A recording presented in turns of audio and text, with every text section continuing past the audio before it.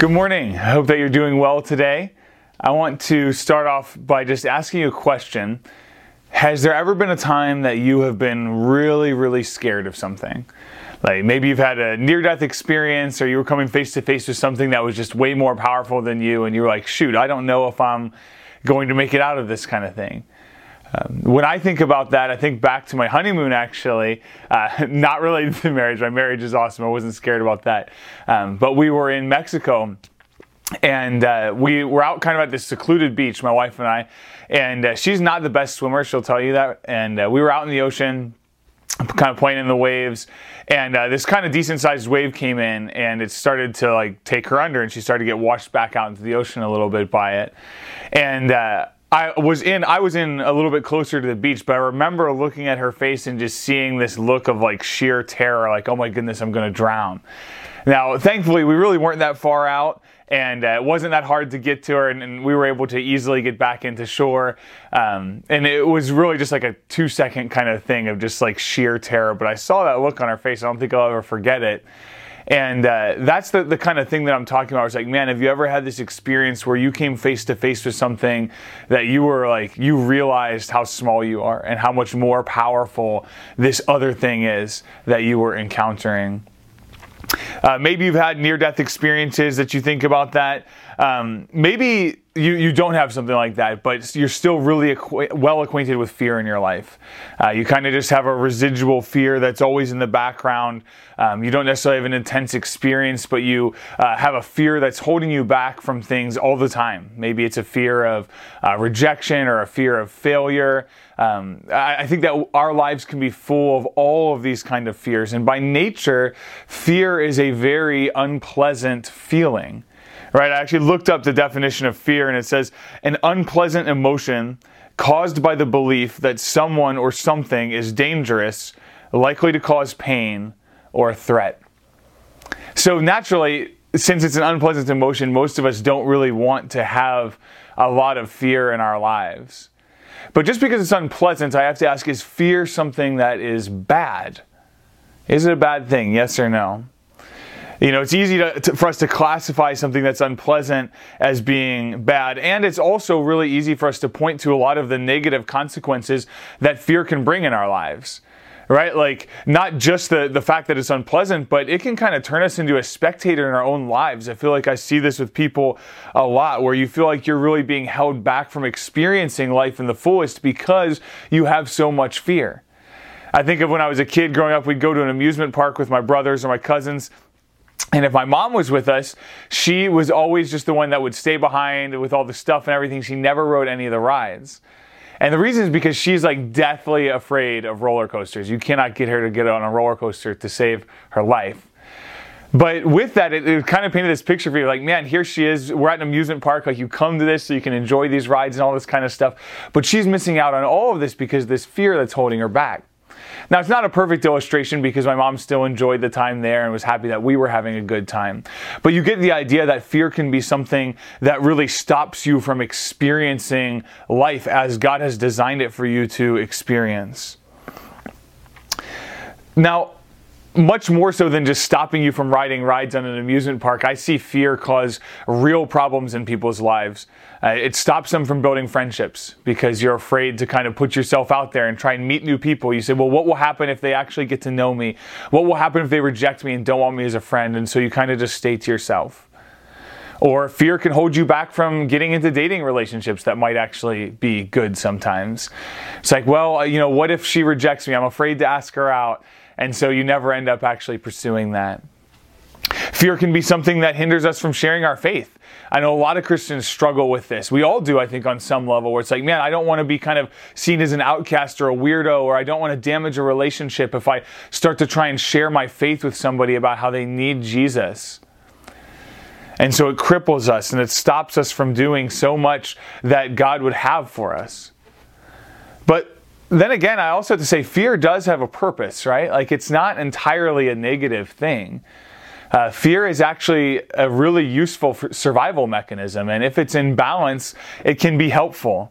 I remember last summer I watched a documentary called Free Solo. It's about this climber And he wants to climb this giant cliff called El Capitan out at Yosemite. It's like a 3,000 foot cliff or something. And he wants to do this without using any rope. So that's what's called to be free solo. You just climb up by yourself and you've got no rope or anything. It's totally free. Now, that is incredibly dangerous. And as you're watching this documentary, you see that this guy's brain doesn't actually work the same way as most people's do. But you also hear these stories of all these other guys that have done free solo climbing, and eventually it seems like most of them end up dead, because if you take a fall like that, there's nothing to catch you. It would be healthy probably for him to have a little bit more fear than he does. And for most of us, we would look at that and we'd stare up a 3,000 foot cliff and say, yeah, that's not a good idea to climb that without a rope. And so we understand that fear actually it's not just something that stops us from living life, but it can be something that actually helps preserve life. So I have a hard time saying that fear in essence is either good or bad, but what does matter is the level of fear that you have and what it's directed towards. You know, the Bible actually speaks of plenty of times where people are told not to fear. We see this hindering function of it. Matthew 10:28 says, "And do not fear those who kill the body, but cannot kill the soul." Psalm 118:6 says, "The Lord is on my side, I will not fear. What can man do to me?" And Isaiah 41:13 says, "For I, the Lord your God, hold your right hand. It is I who say to you, fear not. I am the one who helps you." Now, I could go on with a ton more examples. There's over 100 times in the Bible that we see this command to fear not. And so we see consistently that God is trying to get his people to move to a spot where we don't have a lot of fear in our lives. But you'll also see that this idea is consistently tied to the idea that God is with us, right? Even if you look back at these verses, where it says, "The Lord is on my side, I will not fear. What can man do to me?" So the reason that we don't fear is because God is with us. Now, there are times throughout the Bible, though, that we are told to fear. As a matter of fact, it's the fear of the Lord that is consistently extolled as being something that's good. I only read the first half of Matthew 10:28 earlier, but I want to read the whole verse now, which says, "And do not fear those who kill the body, but cannot kill the soul. Rather, fear him who can destroy both soul and body in hell." So it's not just that we shouldn't fear at all, right? He says, don't fear people, but do fear God, who's the one that's able to destroy both body and soul in hell. The fear of the Lord is consistently painted as being a good thing in Scripture. Look at Proverbs 9:10. It says, "The fear of the Lord is the beginning of wisdom." Psalm 147:11 says, "But the Lord takes pleasure in those who fear him, and those who hope in his steadfast love." And so the picture that's coming together here is that fear of people is bad, but fear of God is good. And I think that most of us have this out of balance in our lives. Most of us, I think, have way too much fear of people and not nearly enough fear of God. And so what ends up happening in that case is that we end up kind of dictating our lives by what people want rather than what God wants, because our fear of people is greater than our fear of the Lord. And so my hope this morning is that I'll be able to help us kind of dive into this a little bit more and help us to get our fear into a healthier balance of where it should be. Because when our fear is out of balance, we become very weak and timid Christians. We can be people that neglect to share our faith with others. Or we can be people that won't confront sin in our own lives or in the lives of others when we see it. We can be people that when we're under pressure to give up on our biblical convictions, we cave because we fear the consequences of what others might do. These are not the kind of people that we want to be. And so this morning we're going to actually look at two different stories that illustrate the importance of standing for the Lord boldly, even in times where you're in a scary situation. So as we're continuing through our Provider series here and looking at the way that God provides for his people, my message this morning is that God provides for us when we fear him and not man. So let's pray and then we'll dive into each of these stories. God, we love you and we thank you so much for who you are. I thank you that you have a great love for us, that you are our Father, that you care for us, and that, Lord, you give us reason to not have to fear man. And that we have the opportunity to rest in you, to walk with you, to be protected by you, Lord. And yet you are mighty and awesome.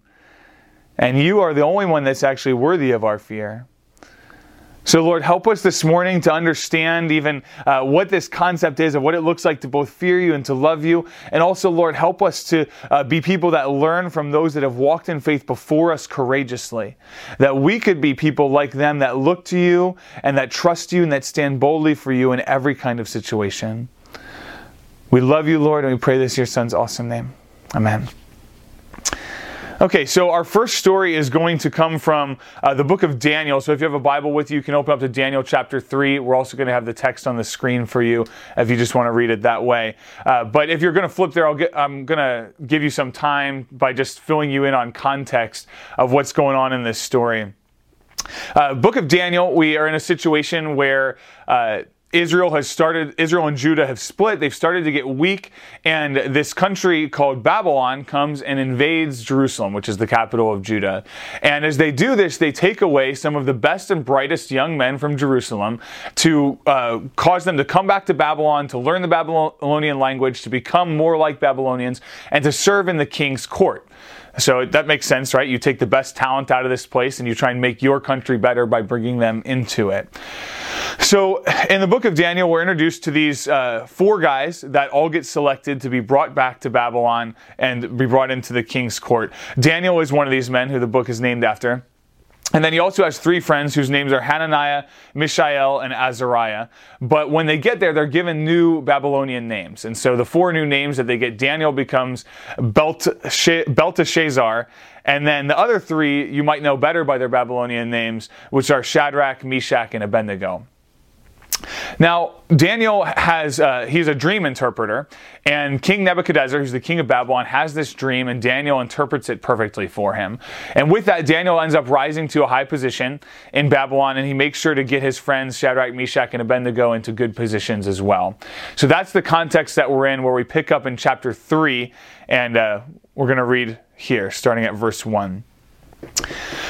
King Nebuchadnezzar made an image of gold, 60 cubits high and 6 cubits wide, and set it up on the plain of Dura in the province of Babylon. He then summoned the satraps, prefects, governors, advisors, treasurers, judges, magistrates, and all the other provincial officials to come to the dedication of the image he had set up. So the satraps, prefects, governors, advisors, treasurers, judges, magistrates, and all other provincial officials assembled for the dedication of the image that King Nebuchadnezzar had set up, and they stood before it. Then the herald loudly proclaimed, "Nations and peoples of every language, this is what you are commanded to do.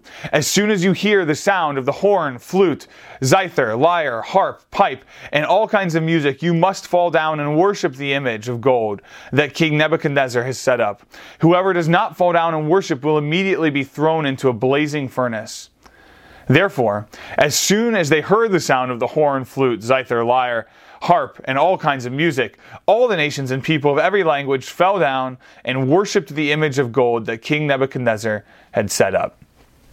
All right, this is bad news if you're a Jew, because idol worship is specifically and explicitly prohibited in the Old Testament law. And so there's no way, if you're a Jew that wants to be faithful to the Lord, that you're going to obey this command, to bow down and worship this stupid idol that Nebuchadnezzar has built.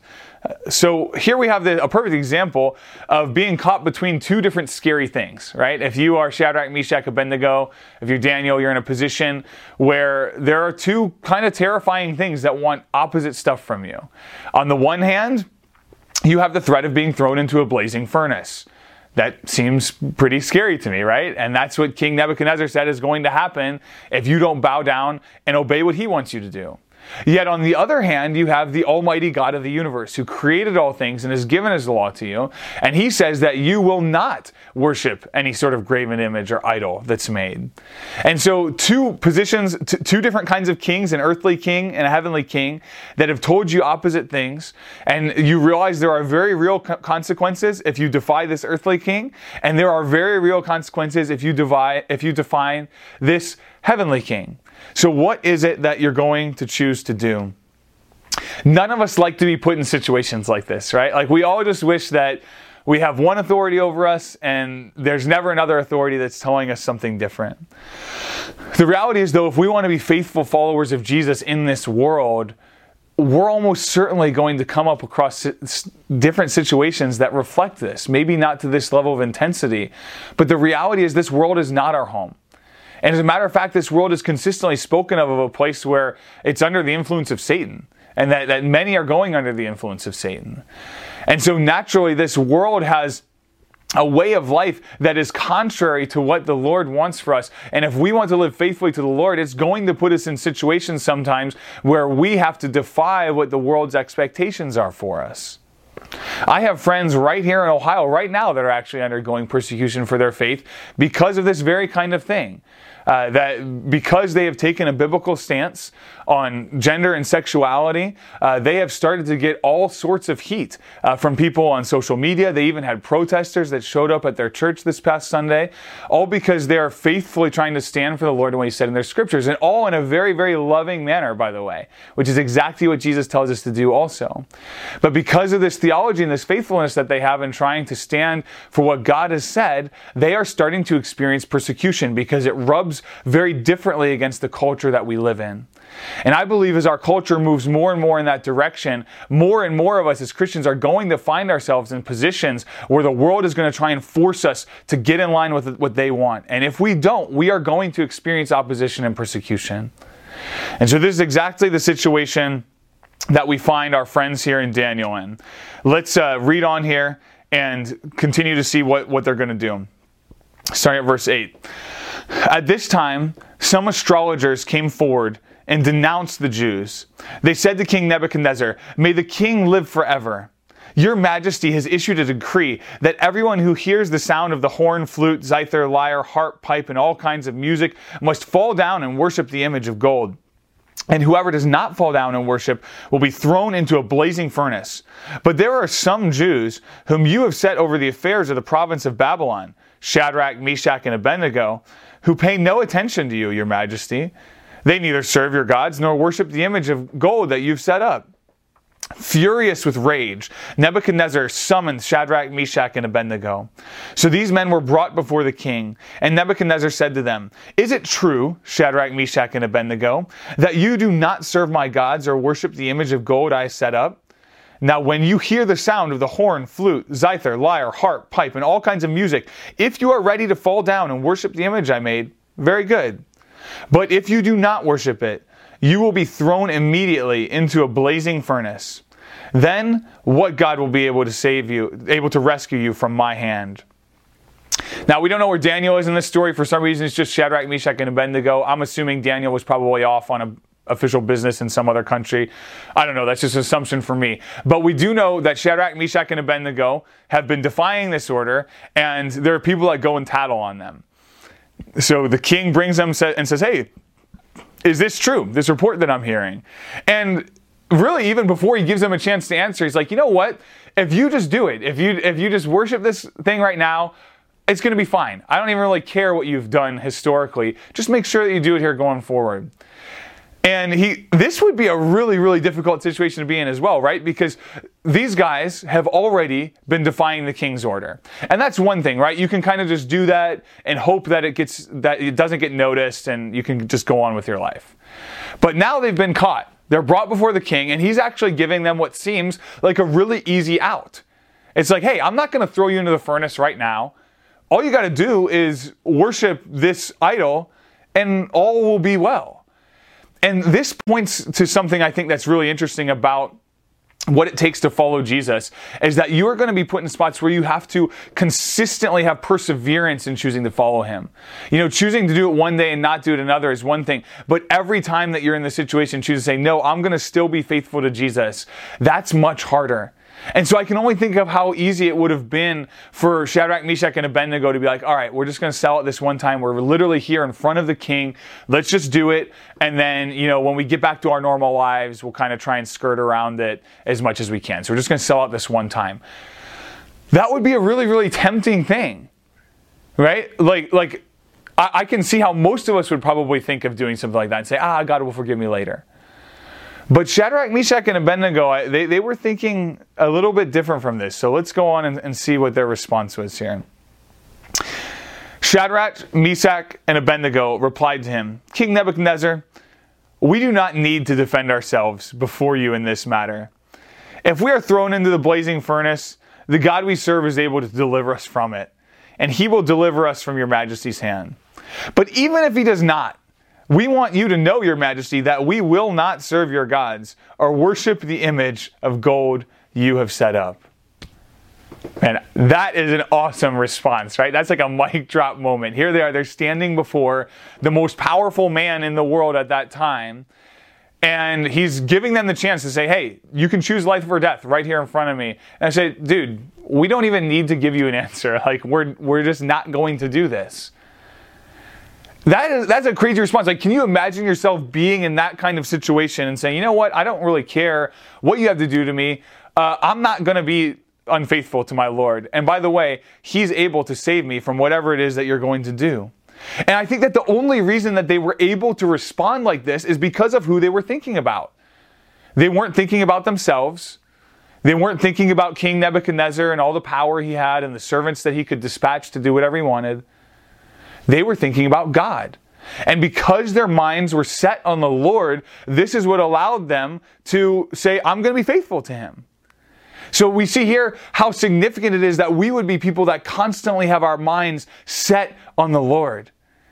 Because as we do that and we have our eyes on him, it gives us the courage and the confidence that we need to act in situations like this, where it would be very easy to take our eyes off and start worrying about our own skin, or start thinking about all the power that this other person wants to do, that's able to, has, and what they can do, this other person that wants to harm us. But I also love what they say here, that even if our God doesn't deliver us, we're still not going to do this. And I think, man, we have so much to learn from these guys in their response, right? First off, their mind was set on the Lord. They realized that the Almighty God of the universe is way more powerful than this stupid little puny human king that has such a limited power in comparison over what he can do to them. But also they say, hey, even if our God doesn't deliver us, we're not going to do this. So we see that they have this mentality of God doesn't owe us anything. Right? Like, I'm not going to say, well, yeah, I'll only follow you if you give me X, Y, and Z. And I think this is a mentality that we have a lot of time, and something that sometimes I think even our evangelism reflects this, where people are kind of almost tried to be coaxed into following Jesus. Like, hey, come follow him, and it'll give you a great life, or he'll give you all of these kind of things. And so we almost think that we can make this deal with God, like, I'll follow you so long as you give me all of these things that I want. And Shadrach, Meshach, and Abednego, they don't have that mentality. They say, this is the Almighty God of the universe. He is worthy of our worship. He's more powerful than anything. He is great. I am going to obey him and follow him regardless of whatever he chooses to do with me. And man, may we be people that have the same view of God. That we say, we believe in God. We believe that he's for us. We believe that he loves us. We believe that he is almighty, that he is powerful, and that he can deliver us from any sort of difficult situation. But he doesn't owe us anything. And however he may choose to act in a given situation, it is not going to change my faithfulness to him. Man, I love that. So much that we can learn from these guys. So let's move on here and see how Nebuchadnezzar responds to this. Verse 19 we say, Then Nebuchadnezzar was furious with Shadrach, Meshach, and Abednego, and his attitude toward them changed. He ordered the furnace heated 7 times hotter than usual, and commanded some of the strongest soldiers in his army to tie up Shadrach, Meshach, and Abednego, and throw them into the blazing furnace. So these men, wearing their robes, trousers, turbans, and other clothes, were bound and thrown into the blazing furnace. The king's command was so urgent that the furnace so hot that the flames of the fire killed the soldiers who took up Shadrach, Meshach, and Abednego. And these 3 men, firmly tied, fell into the blazing furnace. All right, so we see that King Nebuchadnezzar acts exactly as you would expect an entitled ruler to act. He's furious that somebody decided that they weren't going to obey what he said. And so he orders that they should be murdered and thrown into a furnace because they didn't want to do what he told them that they should do. And you see this incredible disregard that he has for human life, so much so that he heats the fire up and forces these guys to throw them in, and they even get killed from being close to how hot this furnace was. Now, I can't imagine what it would be like to be thrown into a blazing furnace, but I can imagine that you probably wouldn't last long, especially if the heat was so intense that the guys who came near to throw the other men in already died from the heat that was coming out from it. Let's move on here and see what happens, because short of a miracle, there is absolutely no way that these guys are going to survive. So picking back up at verse 24. It says, "Then King Nebuchadnezzar leaped to his feet in amazement and asked his advisors, 'Weren't there 3 men that were tied up and threw into the fire?' They replied, 'Certainly, your majesty.' He said, 'Look, I see 4 men walking around in the fire, unbound and unharmed. And the 4th looks like a son of the gods.' Nebuchadnezzar then approached the opening of the blazing furnace and shouted, 'Shadrach, Meshach, and Abednego, servants of the Most High God, come out, come here.' So Shadrach, Meshach, and Abednego came out of the fire. And the satraps, prefects, governors, and royal advisors crowded around them. They saw that the fire had not harmed their bodies, nor was a hair of their heads singed. Their robes were not scorched, and there was no smell of fire on them. Then Nebuchadnezzar said, 'Praise be to the God of Shadrach, Meshach, and Abednego, who has sent his angel and rescued his servants. They trusted in him and defied the king's command, and were willing to give up their lives rather than serve or worship any god except their own God. Therefore I decree that the people of any nation or language who say anything against the God of Shadrach, Meshach, and Abednego be cut into pieces, and their houses be turned into piles of rubble, for no other God can save in this way.' Then the king promoted Shadrach, Meshach, and Abednego in the province of Babylon." So God delivered them in an amazing way.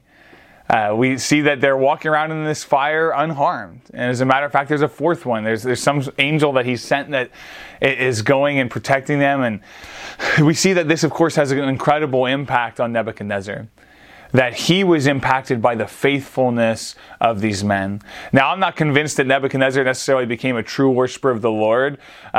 He still has a long way to go. It seems like now he just wants to cut people to pieces that say bad things about the one true God. But hey, he's moving at least in a direction where he realizes there's something to this God that Shadrach, Meshach, and Abednego are following. Our faithfulness in the times of difficulty demonstrates this to other people. It's a very powerful thing to see somebody standing for the Lord in the midst of persecution, to be bold in the time that you know that they're going to lose something. You see that becomes a very inspiring thing. And I would think that most of us probably have people in our lives either that we've read about or maybe even that we know personally that have demonstrated courage under fire and faithfulness that has helped strengthen us in the way that we want to follow Jesus. I think of, this was just even a minor thing, but when I was in college, I had a professor that was just openly mocking the Lord in a lecture that we had. It was in a big lecture hall class. And so I wasn't just going to sit by and let this professor openly mock the Lord. And it was like a government class that we had or something.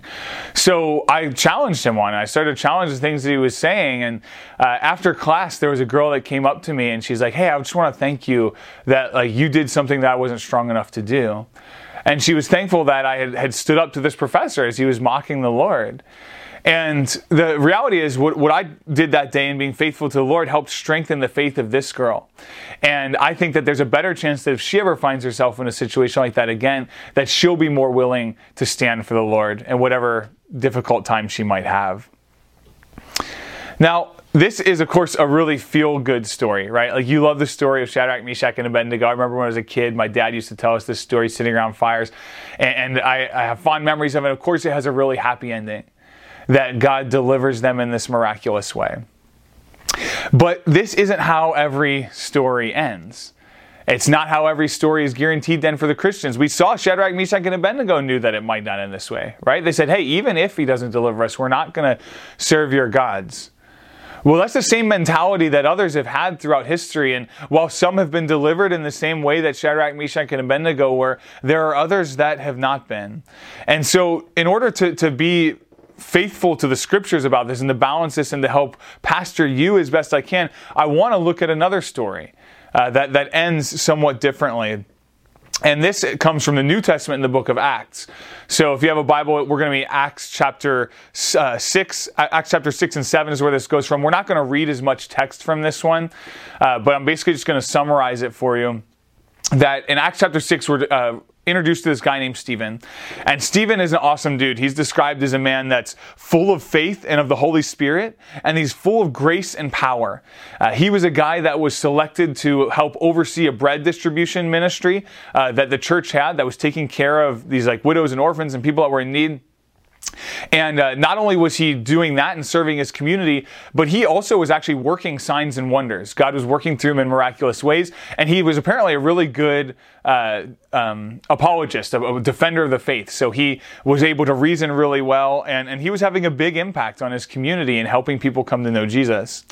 And so this guy seems like an amazing man. I mean, if Shadrach, Meshach, and Abednego were good candidates for the Lord to save because of their faithfulness, you would think Stephen would be the same way. Like, this guy was super faithful. Maybe God's going to save him from a difficult situation that he gets into. Now, he's such a great representative for the Christian faith that there's these people that start to get really annoyed with him as he continues to beat them in arguments and as he continues to work these signs and wonders. So they start to speak lies about him, and they slander him, and they say that he's been blaspheming the Lord, and they bring him before this Jewish council called the Sanhedrin. Now, Stephen lives in Jerusalem, and Jerusalem is under the power of the Romans at this time. However, Romans liked to try and let the local people govern themselves as much as possible. They were under the authority of the Romans, but they let the actual people there govern a lot of their day-to-day affairs. That helped pacify the population more. And so this Jewish council is kind of a government under a government that's helping run Jerusalem. And so Stephen's brought before these guys, and there's these charges of blasphemy. And so he gets the opportunity to answer to them, and he takes it to preach a really great sermon. And he starts this sermon where he's talking about all of these ways that God has worked throughout history and how he's interacted with his people.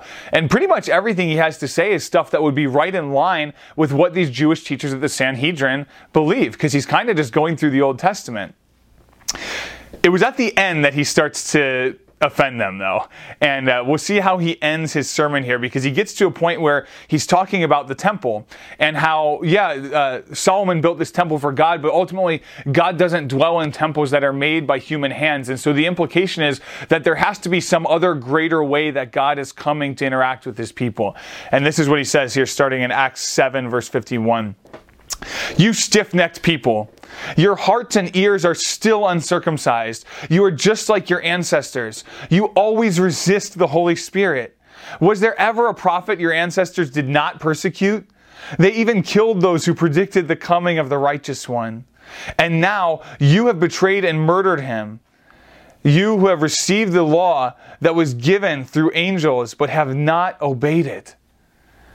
And so he's telling them, you guys you're missing it, right? Like, we saw that God ultimately doesn't dwell in this temple. There has to be something more that's coming. These prophets told about this coming righteous one, and you guys have rejected him and murdered him. You're stiff-necked. You're resisting the Spirit. By the Spirit, John the Baptist was preaching this message, and now there's others like Stephen himself that are preaching this message. You can look to the prophets and how they foretold this, but your ancestors killed the prophets that foretold it, and now you killed the very righteous one that they were talking about. And so as Stephen gets into this, you can imagine that now the blood is starting to boil of the people that hear this, because they have just recently killed Jesus, and they thought that Jesus was a terrible man. They did not see him as the Messiah that the prophets were talking about. And now their anger starts to boil over at Stephen. And so with this, this is what they continue on to do, and starting in verse 54. When the members of the Sanhedrin heard this, they were furious and gnashed their teeth at him. But Stephen, full of the Holy Spirit, looked up to heaven and saw the glory of God, and Jesus standing at the right hand of God. Look, he said, I have seen heaven open, and the Son of Man standing at the right hand of God. At this they covered their ears, and yelling at the top of their voices, they all rushed at him, dragged him out of the city, and began to stone him. Meanwhile, the witnesses laid their coats at the feet of a young man named Saul. While they were stoning him, Stephen prayed, Lord Jesus, receive my spirit. Then he fell on his knees and cried out, Lord, do not hold this sin against them. When he had said this, he fell asleep. All right, now when it says that he fell asleep there, it doesn't mean that Stephen took a nap in the midst of being stoned. This is a way of saying that Stephen died, but the author has that word choice for a very specific reason, because even though he died in the flesh, he's looking forward to the day that one day Stephen's going to be resurrected. And that ultimately, even though Stephen's life in this earth was passing away, it's kind of a blip on the radar. And so in some ways it makes more sense to classify it as saying that he fell asleep than it is that he actually died, because he realizes that Stephen has eternal life. But we have to ask, because we look at this story and we just see Stephen get murdered for standing for the Lord, and you say, well, did God provide for him? Like, he literally just let this guy get stoned to death. It was amazing to see how God saved Shadrach, Meshach, and Abednego from this furnace, but what about Stephen? Why did God let this happen? And on the surface, I can see that it looks like God didn't provide for him. But I think that can't be further from the truth. There is more than just this world. There is more than just the preservation of our physical lives. And so when I say that God provides for his people when we fear him and not man, that he will provide for us when we stand boldly for him, I believe that is absolutely true. That will always be true, that God provides for his children when they stand boldly for him. And you see that even in this passage, it shows us that God did provide for Stephen. Right? I already talked about the phrasing of the fact that he fell asleep. It's not like he died. It's not like he perished for eternity. Stephen was entering into eternal life. As a matter of fact, we see even as he is sitting there being stoned, he says that, Lord, don't hold this sin against them. And they rushed at him because he says, I see Jesus. I see him standing there with the Father. He's getting a vision into what he is about to actually enter into. And so he's able to actually have the same reaction that Jesus had, where he said, Lord, don't hold this sin against them. And just like Jesus actually said on the cross that he was commanding his spirit into the hands of the Father, here Stephen is saying, Lord Jesus, receive my spirit.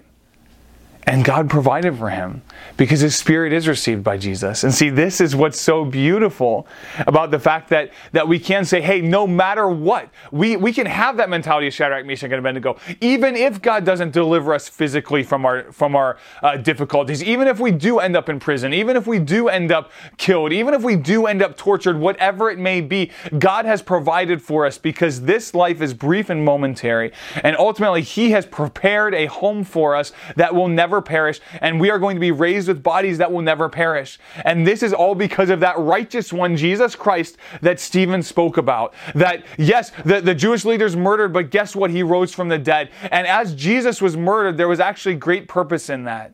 You see, Jesus knew that he had to come and be murdered because when he hung on the cross, and he did that so that he could pay the penalty for our sins. God has told us that the penalty for sin is death. That's the wage for it. But God himself came in the flesh, and he took on a body, and he literally hung on the cross and died the death that we deserve. And so all of the sin, all the punishment that we deserve was put on him on the cross. And with that, we can be forgiven, that God looks at us and says, your sin is already punished. Your sin is already taken care of. And just as Jesus rose from the dead 3 days later, that's the first fruits of our resurrection. We know that we will raise again with him also. And so even if somebody kills us here in the body, so what? Jesus said that in Matthew 10:28 that we read earlier. Don't fear ones that can kill only the body. Fear the one that can destroy both the body and soul in hell. Well, the good news is the one that can destroy both the body and soul in hell has made a way for us that we don't have to go there. But he has made a way for us to be saved and to come and to live with him for eternity. And so that as we die, even if we are killed under unjust circumstances like this, that we can say, Lord Jesus, into your hands I commit my spirit, and know that he will receive it. Man, this is a beautiful truth. That those who fear God have nothing else to fear because he has saved us from the only thing that is truly terrible, which is his wrath. God's wrath is the only thing that's really and truly worth fearing.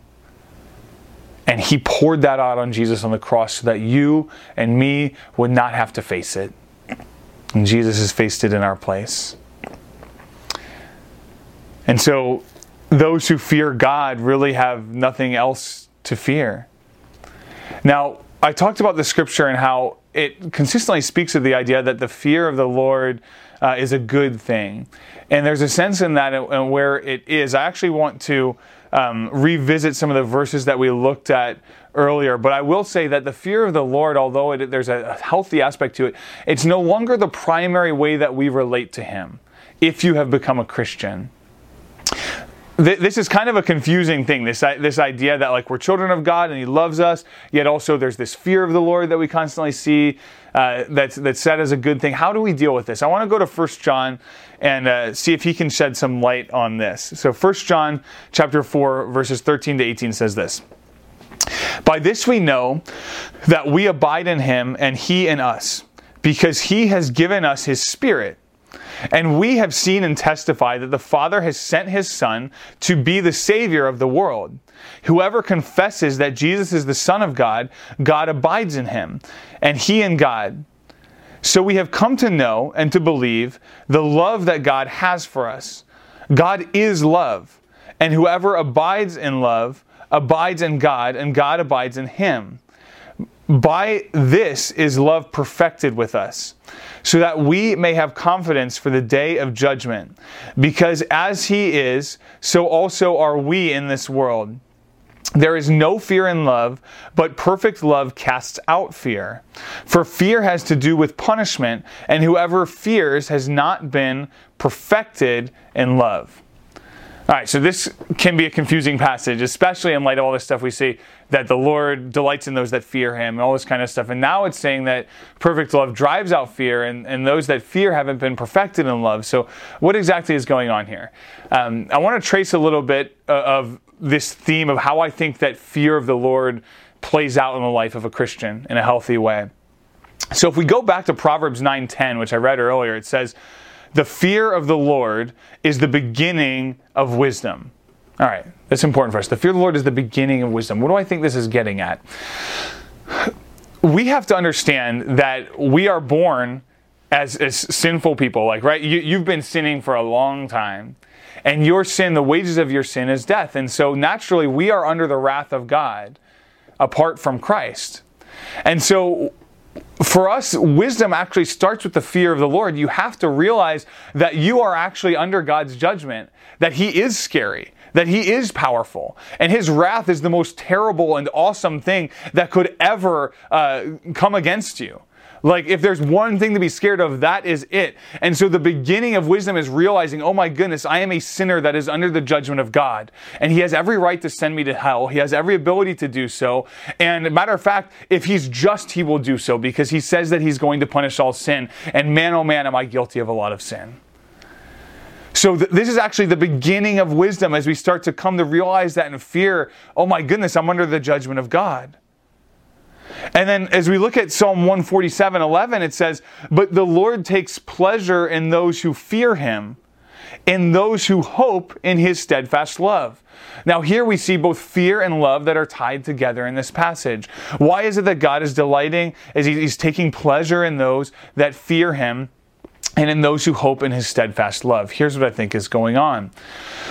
This fear is something that drives us to a place that we realize we have no hope outside of the steadfast love of God. Right? As I understand the holiness of God and I understand my sinfulness before Him, I realize that I have no hope. I am not going to work my way to God. I'm not going to do enough to be able to erase all of my kind of sins. I'm never going to be able to make myself holy in His sight. And that is a fearful and terrible thing. But that fear should start driving me to a spot where I have hope in His steadfast love, where I say, God, I have no hope outside of your love for me that you would forgive me of my sin. And this is what drives us to realize the need that we have for the gospel. Right? Romans 5:8 says, but God demonstrates His own love towards us in this, that while we were yet sinners, Christ died for us. We have to realize we have no hope outside of Christ dying for us, but because He did, and His steadfast love is shown in that, it causes us to have hope.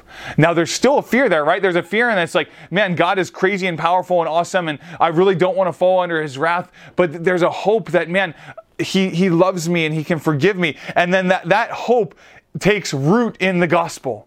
right? That the cross shows us, yes, that's not a baseless hope. As a matter of fact, God demonstrates his love for us in such a powerful way there that we can trust and know that he really does love us. And so what do we see here in 1 John, where he says that there is no fear in love, but perfect love casts out fear. For fear has to do with punishment, and whoever fears has not been perfected in love. So we have a fear of God when we think that we are under his punishment, but as we are saved, as we look to the cross, that love that is demonstrated so powerfully there starts to drive out fear in the life of a Christian, because we realize that we are no longer under the punishment of God. Now, have we been perfected in love yet? Now, we've been perfected in the sense that we are perfectly holy before God, but I don't know that we're at a spot where we're totally without fear or totally at this spot where we're perfected in love to where we understand it perfectly. You know, like there's still some fear that's probably going to be left over in our lives, and in some ways that can still be relatively healthy. That it's directed, if it's directed towards God. But I think of it in the way that a child fears his father, right? Like a good father, not one that beats his children or anything like that. A good father is feared by his children, but if you ask them, "Are you scared of your dad?" they would always probably say no. Because it's not really the primary way they relate to them. The primary way that a child relates to their father is through love. Right? And that's what 1 John 4 is getting at here. That this is the dominant thing. God is love. Those that abide in love abide with him. So as we are his children, we realize, man, God's primary way that he interacts with me is through love. Now, is there still some fear that a child has of his father if he disobeys him and realizes, shoot, I don't want to be under dad's punishment? Yeah, there is for that too. We understand that our dad is awesome and powerful and he hates sin, and we're not just going to walk in that and disobey him and say, well, he's not going to care if we do that. And so there is still, I think, some sort of a healthy fear, and that's the good kind of Christian fear that's going on there. But that unhealthy fear, well, it starts as a healthy fear of the punishment of God, but it starts to be driven out as we realize that the wrath of God has actually been laid on Jesus Christ in our place. And so in that, we see how that love starts to drive out fear. And all we're left with is rather an awe and a reverence for the Lord. And I think that love will be perfected in the day that we're in heaven with him. That his wrath has been completely spent. That we're not in the flesh anymore. That there will be no more sin. And we are perfected in total, perfect love with the Lord. And there is no fear of punishment. All punishment has been extinguished. So as I close, I want to ask you, who or what do you fear? How much fear is in your life right now? How much of an impact is it having on the way that you live? Who is it directed towards? How does it control you? If you are not a follower of Jesus, then I hope that you develop a healthy fear of the Lord, where you understand that you are under his punishment and that you need salvation, that would drive you to hope in his steadfast love, which he has shown on the cross, that would drive you right into his arms. If you are not, so that's if you're not a follower of Jesus. If you are a follower of Jesus, then I hope that you live in freedom from fear of people, as you realize that the only one that's really worth fearing is God, and that God is your Father. That he loves you and that he will always provide for you and that he will always take care of you. And so may today be a day that people are set free from bondage of fear that I think wrecks us in so many ways and stops us from living courageously as the church that God has called us to be. May we be a people that see a drastic decrease or elimination of the anxiety that I know rules so many of our lives. And let us be people that live in confidence and in courage, because we have the Almighty God of the universe as our Father. So may we be people that fear him, that don't fear man, and that stand boldly and courageously for him in all situations. Let's pray. God, we love you. You are so awesome. You are so holy. You are so good. And you are worthy of our fear. But God, we thank you that you've been driving that fear out, as you showed us the way that you love us, and as your wrath was poured out on your Son on the cross. God, we thank you for inviting us into your family. And Lord, we pray that we would be a people that live boldly and courageously and fearlessly, because you are our Father. And we know that if you're for us, who can be against us? We thank you for how you always provide for your people, whether that's in this life or in the next. Help us to live in that reality. We love you, Lord. And we pray this in your Son's awesome name. Amen.